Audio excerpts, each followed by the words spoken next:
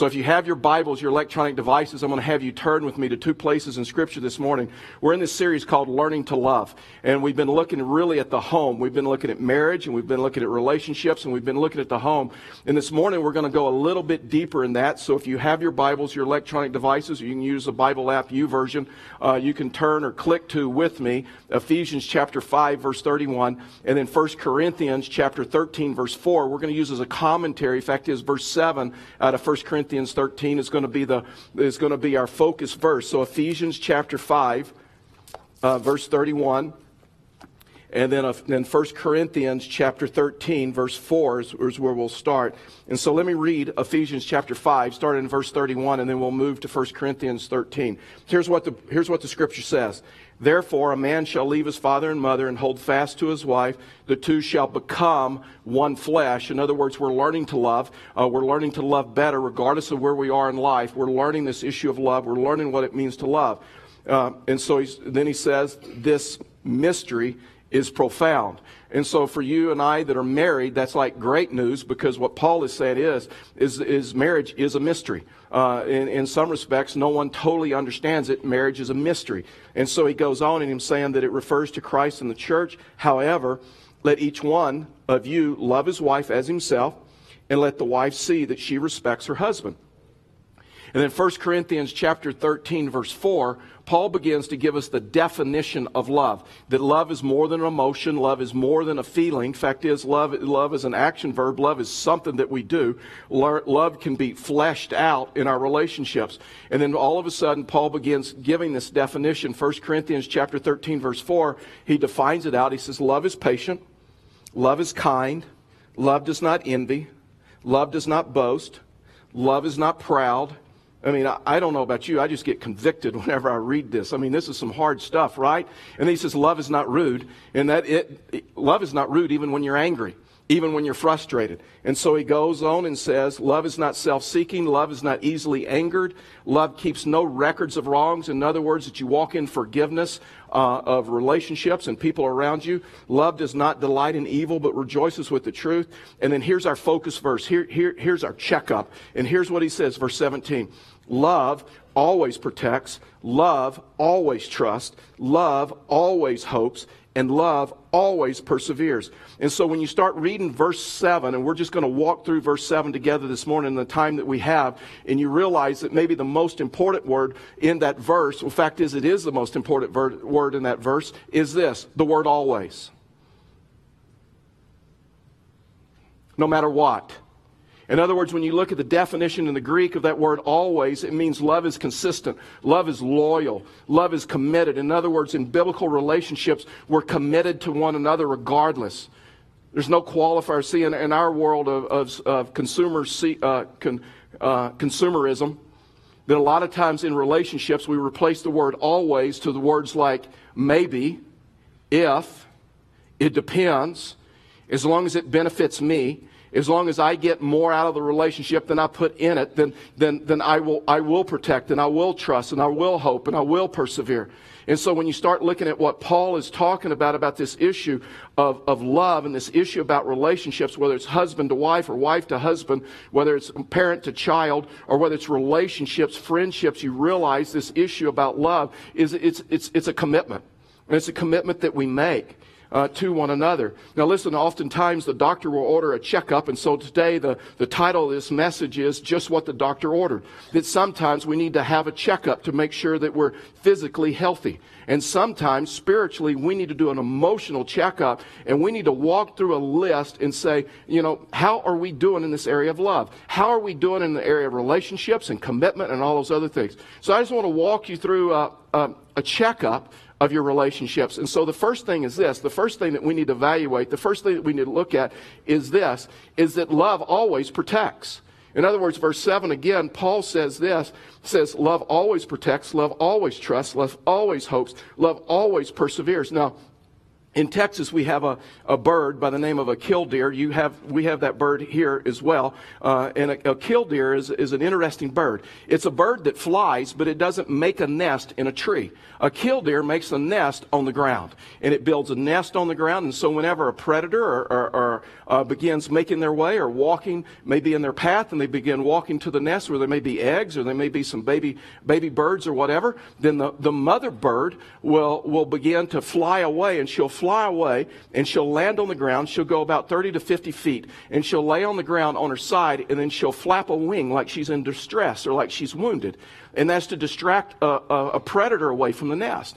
And then as the predator gets closer to the mama bird, she does that again. And she flies about 35, 40 feet away, lands on the ground, flaps a wing until eventually she distracts the predator away from the nest. And so what Paul is saying that we're supposed to have that same type of love for our family or for the relationship. That your love and my love, a biblical love, is a protection type of love, even in disregard for yourself.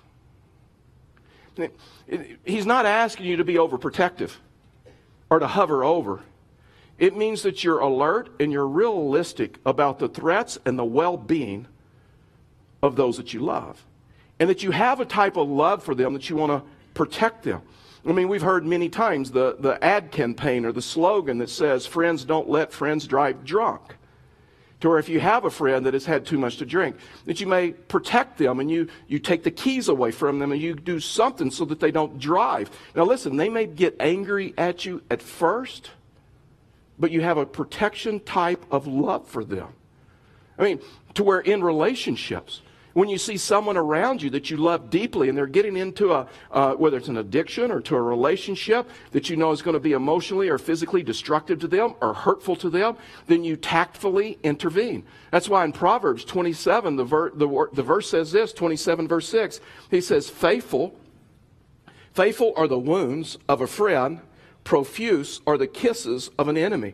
In other words, this word wound in the Hebrew, it's a metaphor. It's not a physical wound. It's not a physical bruise. It's this emotional wound. In other words, it's a painful conversation that you have with someone. It's a painful word that you have with someone that you speak out of love and you speak out of friendship because you're concerned about the direction that they're heading in life.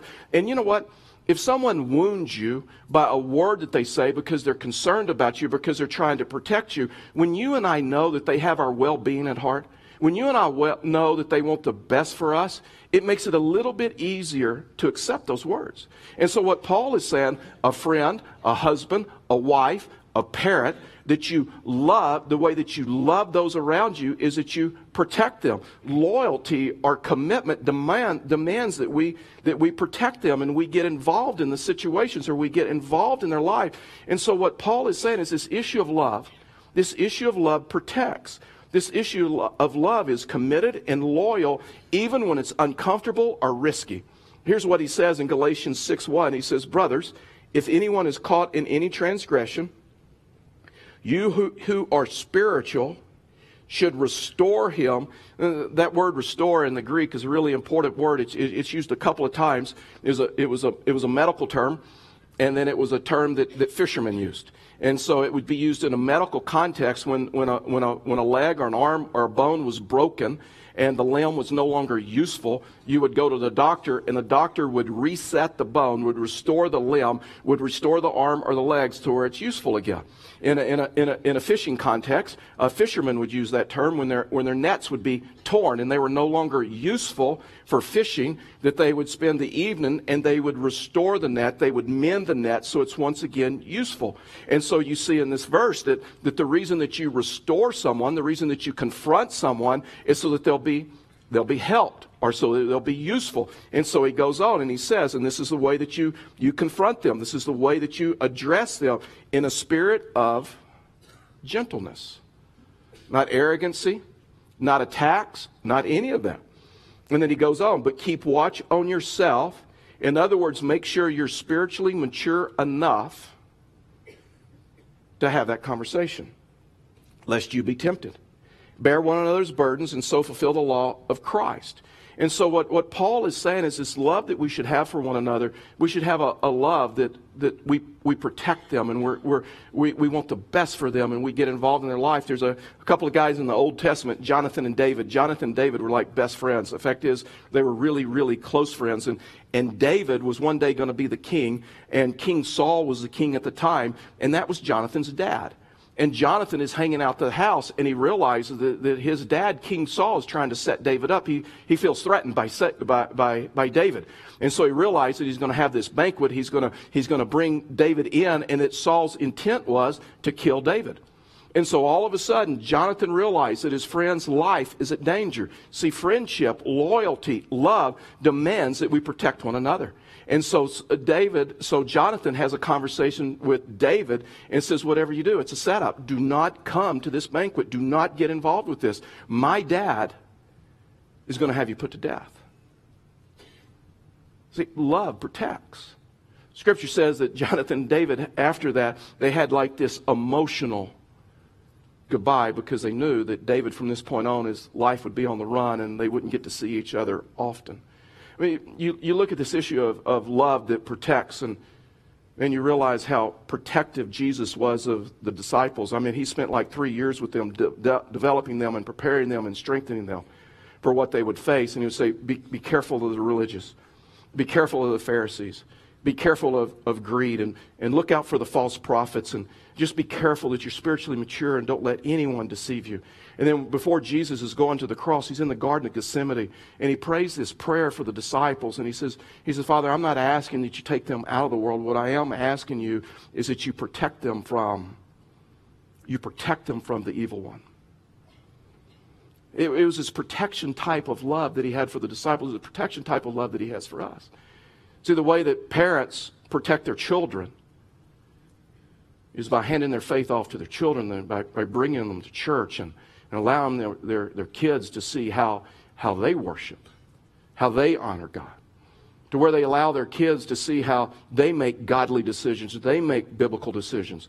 They get their children involved in a children's ministry or a student ministry to where there's age-appropriate training. See, the way mom and dad protects their children is by handing their faith off to them. I mean, here a while back, I was watching that Michelin commercial, where they have that stack of tires and they got that chubby baby, in the tires. And then the slogan is Michelin says, because so much is riding on your tires.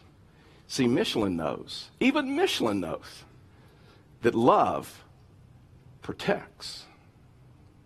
2 Thessalonians 3:3 says, but the Lord is faithful. He will establish you. That's just another word for he will protect you and guard you against the evil one. So the first thing on your checklist is this, that love protects. That we should have a protection type of love for those that are around. Here's the second checklist is this. Love not only protects, love trusts. So love protects and then love trust. Again, that verse in verse 7, he said love always protects, love always trusts, love always hopes, love always perseveres. Now listen, when we get into this issue of trust, it's not a naive trust. It's not a gullible trust. It's not a trust that is easily conned. It's not a trust that never questions. See, the wisest thing that a parent or a mate can do is to be skeptical of the ones that you love. I mean, growing up, and I've told you my story, growing up, we weren't raised in church, and there were some of the things that were just totally, that my parents never said no to. We had very few rules. And so, but I do remember those few times when I'd asked to do something, and mom and dad would say things like, no, you can't do that. And that was just a shock to me. And so I'd always come back like a lot of teenagers do and say, so you don't trust me? And then they would come back and say, absolutely not. No, we don't trust you. And so when I became a Christian and I'm reading this verse and I'm thinking, I wish I had been a Christian at that time. I wish I had read that verse, because this verse says right here, love always trusts. So if you trust me, you wouldn't care. You always got to read a verse in context. And the first thing that he says, love always protects. Students,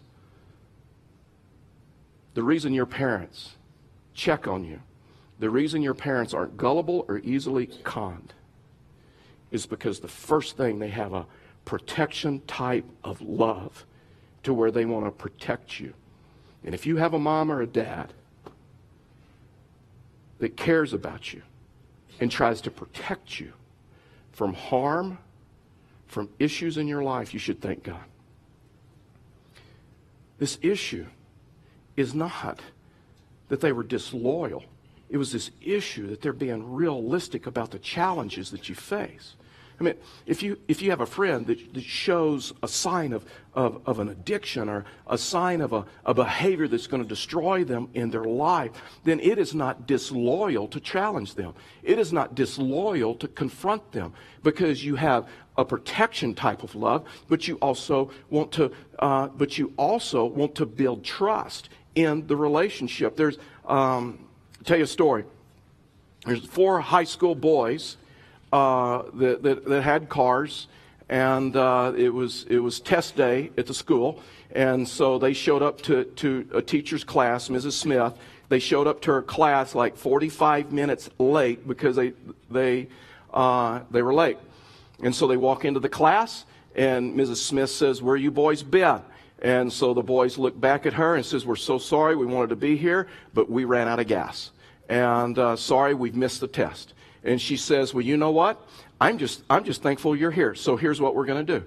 We're going to still give you a test. I'm still going to give you a test. It's going to be one question.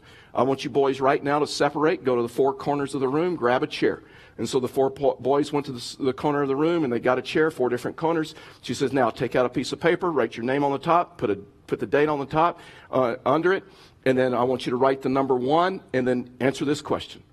And so the boys are ready. And she said, "Here's the question. Where did you run out of gas?"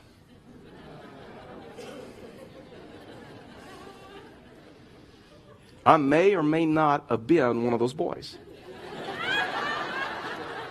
So you guys are rushing to judgment. I run out of gas all the time. You're like rushing to judgment. And so you understand that this issue of trust and protection goes hand in hand. That you have a protection type of love for someone. You also want to build trust with someone. And the way that you build trust is being trustworthy. The way that you build trust is living a life in such a way that you're trustworthy. And as you're trustworthy, you build trust. And mom and dad in relationships are there to protect you. The third thing is this, is that love always hopes. I mean, love always hopes. It's not conditional. It's not if. It's not maybe. It's not possible. It's not possibly. It's none of those things. When Paul says, verse 7 again, love always protects. Love always trusts. Love always hopes. And love always perseveres. Listen, let me tell you something. Love is this. Love is hoping the best in someone. Love is wishing the best in someone. Every one of us, listen, I've done hundreds of weddings. I've been in, I don't know how many hours of sitting down with couples and talking about relationships and talking about marriage and talking about all those other things as a pastor. And here's what I know from talking to so many people. Every one of us needs someone in life that protects us, that trusts us, but also who believes the best in us, who believes we can do it even when we don't believe we can do it. Listen, one of the surest ways to get along with people is to learn this issue of protection and learn this issue of trust, and then learn this issue of believing the best in someone. Man, we live in a critical society, right? We just need someone. Have you ever noticed how people gravitate? People gravitate to people who naturally encourage, who naturally support, who naturally believe the best in someone. I mean, we need someone in our life with the challenges of life, the challenges of situations, that just hopes the best, but not only hopes the best, but believes the best. I mean, when you start looking at this issue, think of how trusting Jesus was with the disciples.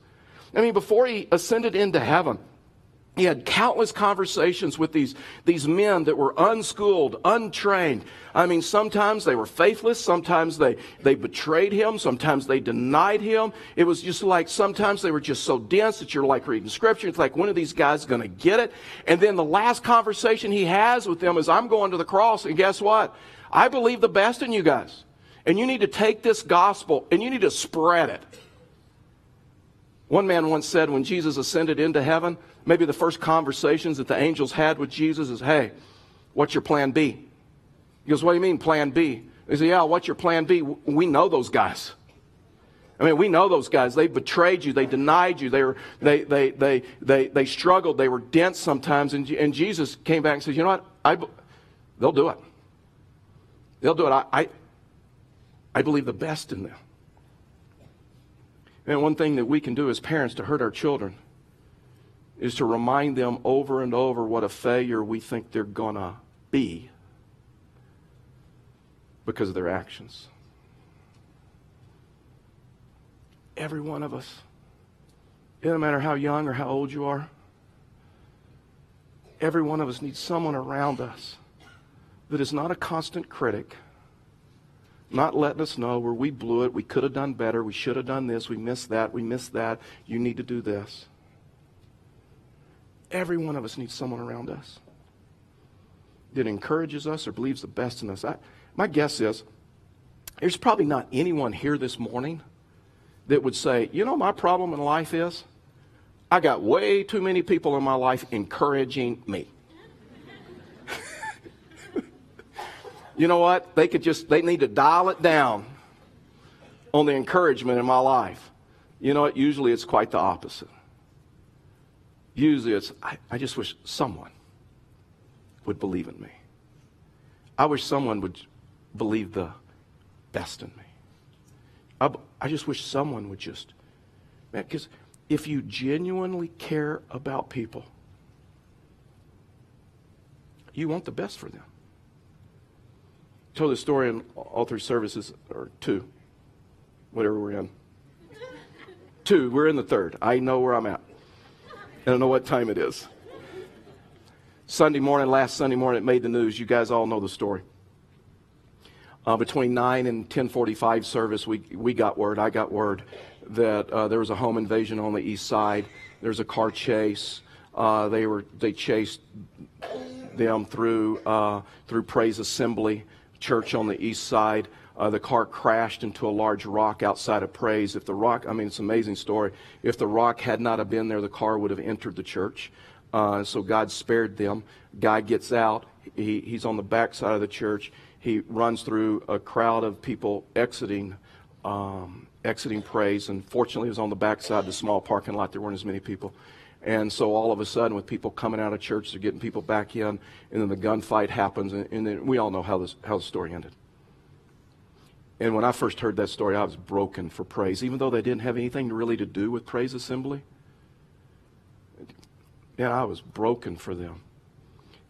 I think for too long in our community, we don't wish the best in other churches. We're all in this together. I wish the best, I pray the best for every Bible-believing church in this community, because we need each other. We need each other. So last week I got with their pastors, and we sat and we talked through the trauma of that and what went on and how they're taking their church this morning through the process of healing because of some of the things that they saw. I'm telling you, we don't need more critics. You know what we need? We need more people that just believe the best. One of the surest ways just to get along with people is to always to hope or believe that they're going to do well. That's what eliminates criticism and all of those other things. Hebrews 3:12 says this. He says, "Take care, brothers, lest there be any of you an evil, lest there be in any of you an evil, an unbelieving heart, leading you to fall away from the living God. But exhort," in other words, encourage one another. How much encouragement? Every day. That's a lot of encouragement. You encourage every day, as long as it is called today, that none of you may be hardened by the deceitfulness of sin. I'm telling you, a true encourager, a natural encourager, seldom lacks friends, seldom lacks relationships. But I'm just telling you, a constant critic is one of the loneliest people in the world. This issue of encouragement. Did you ever notice how much Jesus hoped for the best of his followers? He said to Simon Peter, a lot of times he got the answer wrong, right? Sometimes Simon Peter said wrong stuff. He just engaged his mouth before he engaged his mind. And then Jesus asked a question, says, all the disciples, who do you say I am? And Simon Peter gets the answer right. And Jesus looks at him and says, you know what, Simon Peter, I basically believe the best in you. And on that statement, I will build my church. And you know what? As a result of that, I'm changing your name. I'm changing your name to the Rock because I believe in you and I believe you'll live up to that name. To the woman caught in adultery. Remember the woman caught in adultery? And the Pharisees caught her in the act. And they drag her out into the city. And they got her in the city and they're humiliating her and they're embarrassing her. And Jesus intervenes. And he has a conversation with her. And then he basically tells her, he didn't take her through all the men that she had been with. He didn't tell her every mistake that she had made. He didn't tell her any of that. He led her into a relationship with him. And then he said, just go and sin no more because I believe the best in you. You see this over and over in Scripture. I mean, every good parent hopes and wishes the best for their child. Every husband should wish and hope the best for their spouse, and every wife the same. Because every one of us needs someone in our life that believes the best in us. Listen, I wasn't raised in church, and we went to church just a handful of times, and then all of a sudden my family ends up with this guy that's now a pastor. And it took my family years to figure out what to do with me. And I never will forget when my dad was in his 70s. And so he calls me and he says, son, he said, I'd like to hear you preach. And I, really? He goes, yeah, I'd like to hear you preach. And so he says, is there any way you can send me a cassette tape? And yeah, some of you younger guys, ask your parents, Google it, what is a cassette tape? You'll figure it out. So every week we would send my dad cassette tapes of my sermon. I get this call from my mom and dad, and they always put you on speakerphone, and it's crazy. They'd end up, anyway, it doesn't even matter, but they'd have a conversation with each other again. It was nuts. And so my dad calls and says, son, I heard your sermon. And he says, I just need to tell you that was the best sermon I've ever heard. And we listened to it twice. And he said it was just so good. And he says, as a result of that, I'm making copies right now. I'm sending that tape out to your brothers and sisters, and I'm going to require that they listen to it also. I'm like, oh, they're going to hate me now. And he says, but I just got to tell you, that's a really good sermon. Now listen, my dad didn't go to church much. He wasn't a theologian. He didn't go to seminary. He didn't read the Bible, but he knew good preaching when he heard it. I'm teasing. I am so teasing. But you know what? I still remember that. It doesn't matter how young you are or how old you are. You need to hear somebody that says, we believe in you. I believe the best in you. I mean, I just believe. I believe you can do it. I mean, remember the prodigal son? The prodigal son totally messed over his dad. And he leaves home and he squanders his inheritance and he squanders his dad's money. And he comes back home, and you know where dad was? The scripture says dad was on the front porch watching for him. You know why he was on the front porch watching for him? Because he believed the best in his son. Even when his son was a prodigal. And when his son returned, he didn't give him a lecture. He didn't tell him all the stuff that he did wrong, how he hurt him. In fact, his son tried to start confessing. He said, Dad, I'm so sorry. And he stopped him right there. He said, I forgive you. And we're going to celebrate because my son is home. His dad believed the best in him and said, you know what, this time it's for real. This time he's going to turn his life around because he believed in him. Every one of us needs someone that encourages us and believes in us. The last thing is this, and the relational checkup is this, is that love always perseveres. In other words, love has this perseverance. In other words, love lasts. Love stays through difficult times. Love goes through seasons of life. Listen, I love long-lasting relationships and long-lasting friendships. For me, there's safety there. There's comfort in. I just find comfort in that.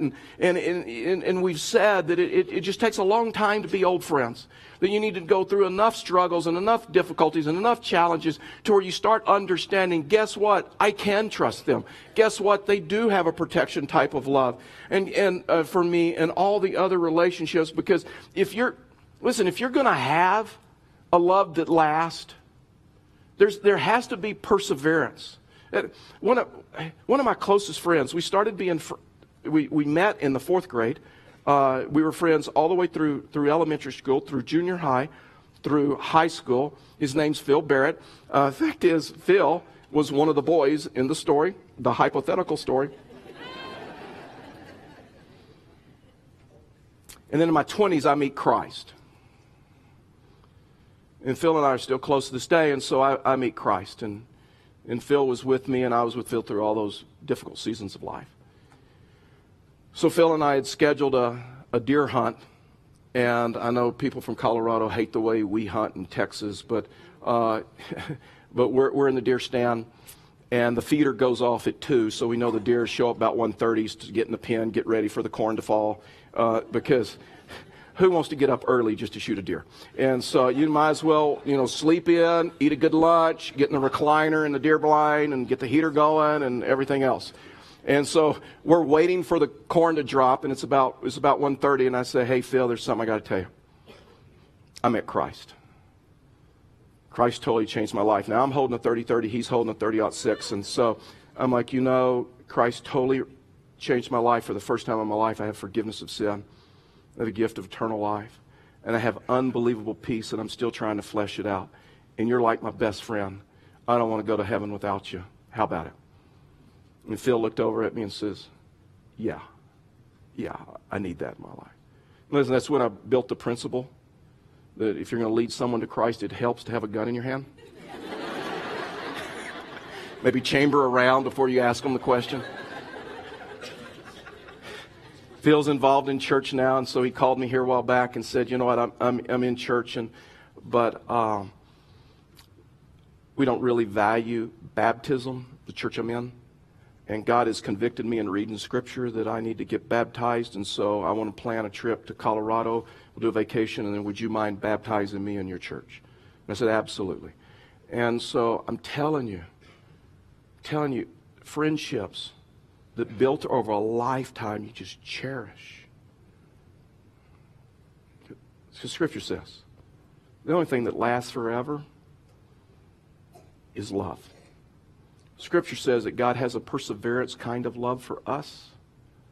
That when we become His child, when we enter into a relationship with Him, He says this in Romans 8:38, for I'm sure that neither death, nor life, nor angels, nor rulers, nor things present, nor things to come, nor powers, nor height, nor depth, nor anything else in all creation will be able to separate you from the love of God in Christ Jesus our Lord. Do you realize He has a perseverance type of love for you?